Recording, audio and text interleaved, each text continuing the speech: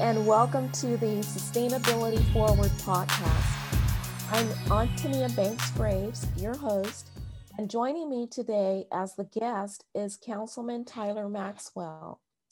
Councilman Maxwell represents District 4, which encompasses East and Central Fresno. Welcome, Councilman Maxwell. Thank you for joining today's podcast to share with the listeners about some of the things that you are doing in Fresno and increasing sustainability in our city.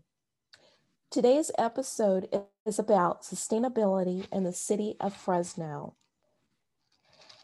Can you please tell us how long you've been a city councilman in District 4 with the city of Fresno?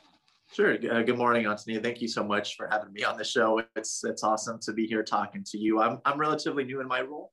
I was actually elected March 3rd of 2020, but I wasn't sworn into office until a couple months ago in January. So I had almost a whole year transition period to get ready for the role, but I actually just started a couple months ago. Wow. It seems like you've been doing it forever. It feels like it. Yeah, it certainly does. Well, again, thank you for joining our show. I wanted to segue into this next question, which is, recently a major piece of legislation was passed, the Zero Fare Clean Air Act, which was championed by you. Please share your thoughts about the positive changes and that process that you went through to do this. Yeah, so like I said, I'm relatively new on the scene here at City Hall, but, I campaigned for a few years. I worked at City Hall for a few years and, attended numerous groups, clubs, nonprofits, community-based organizations, youth groups. I've knocked on tens of thousands of doors and just listened to all different sorts of people from all different walks of life. And, several themes came up, things people wanted to see in the city, wanted less crime, wanted, a solution to the homeless issue. But another thing that consistently came up was better access to transportation. And here in the city of Fresno, we have a bus department known as FAX, Fresno Area Express. And we generally provide between 10 and 11 million rides a year. So we know that a lot of people are taking the bus, but a lot of people also find it really inaccessible. And the reason for that is because almost 80% of our bus riders make less than $20,000 a year. We know that because we do a study every 2 years, comprehensive survey on our bus riders. And we know that a vast majority of our bus riders are living in abject poverty. And we also know, separately from that fact, that the largest producer of greenhouse gas emissions in the United States is transportation. A lot of people, single occupancy vehicles, right? Driving from North Fresno to downtown to do work every day and then, making that 12 commute ride back home. So it adds up. And so this to me was both about economic and environmental equity. That's really kind of what it boiled down to, making sure that, the folks that have the least in our community are able to access transportation. There's a lot of people that have to decide every day, do I want to take my kids out to go eat? Do I want to take the bus to go see a family member across town? Do I want to go search for a job downtown? And they have to pick between one of those things because they don't have enough money to do one. Things you and I take for granted, right? We'll knock all those things out in the afternoon if we wanted to. That's a real sacrifice that tens of thousands of families in Fresno make every day. And on the environmental side, just trying to get more people to ditch the car and to ride a bus. And whatever we could do to make that easier, including going zero fare, I'm for doing that. We never know unless we at least make the attempt and try. Absolutely. Absolutely. I think what's the saying, progress starts where our comfort level ends. And this pushed a lot of people's comfort level, right? Because what's that phrase? People always say, this is how we've always done things. Why would we change that? And, I'm a young guy. I have a lot of different views from a lot of people who have served in the seat before me. I'm here to shake things up a little bit and not to just do things the way that we've always done them. I think it falls in the guise of sustainability, sustainable leadership is what you're bringing in. And I'm trying to, yeah. Well, that's great. Please share your thoughts about sustainable transportation for the city of Fresno, and what would you like to see improved? Well, I think zero fare was a step in the right direction. There's two populations that I think we could really do a better job at serving. The first one is our disadvantaged community. The people making less than $20,000 a year. How do we break down those barriers and make transportation more accessible? Well, I think the Zero Fare Clean Air Act was a step in that direction for those folks. There's a whole other population, though, that we need to focus on too. And that's what I call discretionary riders, right? Those are folks maybe like you or me who don't need to take the bus to get from point A to point B, that maybe, take their car to work and back every single day.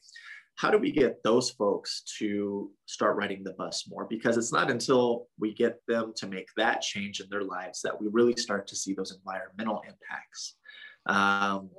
And for me, that's going to look like two things. Number one, making the bus more attractive. So right now, zero fare pass. The next thing I'm working on is making sure we get free Wi-Fi on all of our buses. This has been an ask from our youth community for a long time. And if we really want to attract young professionals or students or young people to ride the bus more, well, let's make it easier for them to use their laptops or their tablets on the way to school or on the way to work and do things like free Wi-Fi. And then in addition to that, just, finding more efficient ways that we could expand our bus route. Where are people going? Where are the hospitals? Where are the schools? How do we make it as easy as possible for people to not have to walk an hour and a half to get to the closest bus stop? Yeah. So that's going to be a big one. So free Wi-Fi and just more access points. Do you see the free Wi-Fi, since you brought it up, which is something that would be attractive to a lot of new riders? Do you see that happening with maybe a year or two? Absolutely. I'm going to make that a top priority of mine. We have, the budget season coming up in April, May, when we're going to start having those discussions with the mayor's office and the city manager. And I've already made it known that is going to be a priority for me. So making sure that we see that free Wi-Fi on our buses within the next year. Wow, that's great. Thank you. Yeah, it'll be an uphill battle. But most things worth having are, something you're going to have to fight for. I'm coming to find. That's exactly what I was going to mention, that, a lot of times these things aren't easy. They're not meant to be, but they're meant to happen. Right. I agree 100%. Yes. What are your thoughts about green spaces? So that's another thing that my office is really trying to lead the charge on. I ran on a very pro-parks platform. I was a supporter of Measure P back in 2018, knocked on doors and distributed, campaign materials for Measure P. And, much to our dismay, we thought it had not passed in 2018 because it only got 53% of the vote. Mm-hmm. Well, we saw this last year that the state appellate court has found that it has in fact passed. And what that means for our city is $38 million a year, every year for 30 years for our parks. That's going to be a huge opportunity to reinvest into our parks, which we know here in the city of Fresno, we have over $200 million in deferred maintenance to our existing parks. And it shows, right? If you go to a lot of parks, especially in Central and South Fresno, you see that dilapidation, you see that conscious disinvestment into our green spaces, and also that lack of green space in many of our most disadvantaged neighborhoods. So it's a lack of parks and it's a lack of investment into our current parks. And so I want to make sure that our office plays a strong role in being a steward of that Measure P money going forward, and making sure that there's an equitable distribution of money being spent on parks throughout the city and the creation of new parks as well. In my opinion, parks are great as, a place for, just families to go visit. But to me, it's also a form of public safety. People, they scratch their heads when I say that, be like, what are you talking about? Well, we know that study after study shows that in neighborhoods that have easy access to a family park, that the crime rate in those areas, especially the juvenile crime rate in those areas, is significantly lower than areas that don't have access to a public space, to a green space, to a playground. And so for me, this is a type of crime prevention. It really is. And those studies are accurate because they have, the youth will have some place to go. Exactly. They're as not opposed getting to into hanging trouble. out. Yes. Right. Mm-hmm. You know, and if that money can go and toward beautifying the parks and taking care of the deferred maintenance, there's Right. a lot of that. You could attract more people there, and of course, the crime rates can come down. Absolutely. And that's the hope, right? We want to make beautiful places for our families, but we know that parks are so much more than just a green space to go hang out. It has long-standing, impacts on crime, on health. There's so many variables involved. That's awesome. Is there anything else you would like for the listeners to know about that you would like to share with us? Well, I don't know where to start on such an open-ended question. For the folks that might not know me, I was raised in District 4. I'm not, just somebody who decided to move into the district. We had a pretty rough childhood. There was a lot of substance abuse in the family, and we did a lot of moving around. And eventually, lived with family and relatives and friends until I was in high school. I thought I would be lucky to just graduate high school. Neither of my parents went to college. Had a teacher that really put her neck out on the line for me. I think somebody who had been through a lot of the same things I had been through, right? And kind of recognized that. And, she really pushed me to take those SATs and the ACTs. She paid for my college applications, and I was lucky enough to get a full ride to UC Berkeley. And, I didn't even know what a UC college was going into my senior year of high school, but it was really a transformational moment. I moved out of Fresno, never intended to ever return, like so many people who leave Fresno, right? Yes. Right. But, eventually we all do. There's something about Fresno that brings us back. And I came back in 2016 and really just saw so many opportunities for change, especially when I went back to my old neighborhood where I grew up in District 4. And I had saw, when my grandparents moved there into East Central Fresno, that wasn't East Central Fresno 40 years ago. That was North Fresno. But our city has a propensity to build further and further north, build further and further east. And that's usually at the expense of the folks living in the inner city, because those resources are being stretched even more thinly. And I saw that happening. Yeah, I'm sorry. No, that's okay. Go ahead. I was going to mention the Forgotten Fresno. Exactly. Parks are depicted as Forgotten Fresno. Yeah, that west of 99, those folks have been feeling it for a really long time. Central and South Fresno, they saw that happen, decades ago, and I think the interesting thing about District 4 is that they were seeing it happen in real time.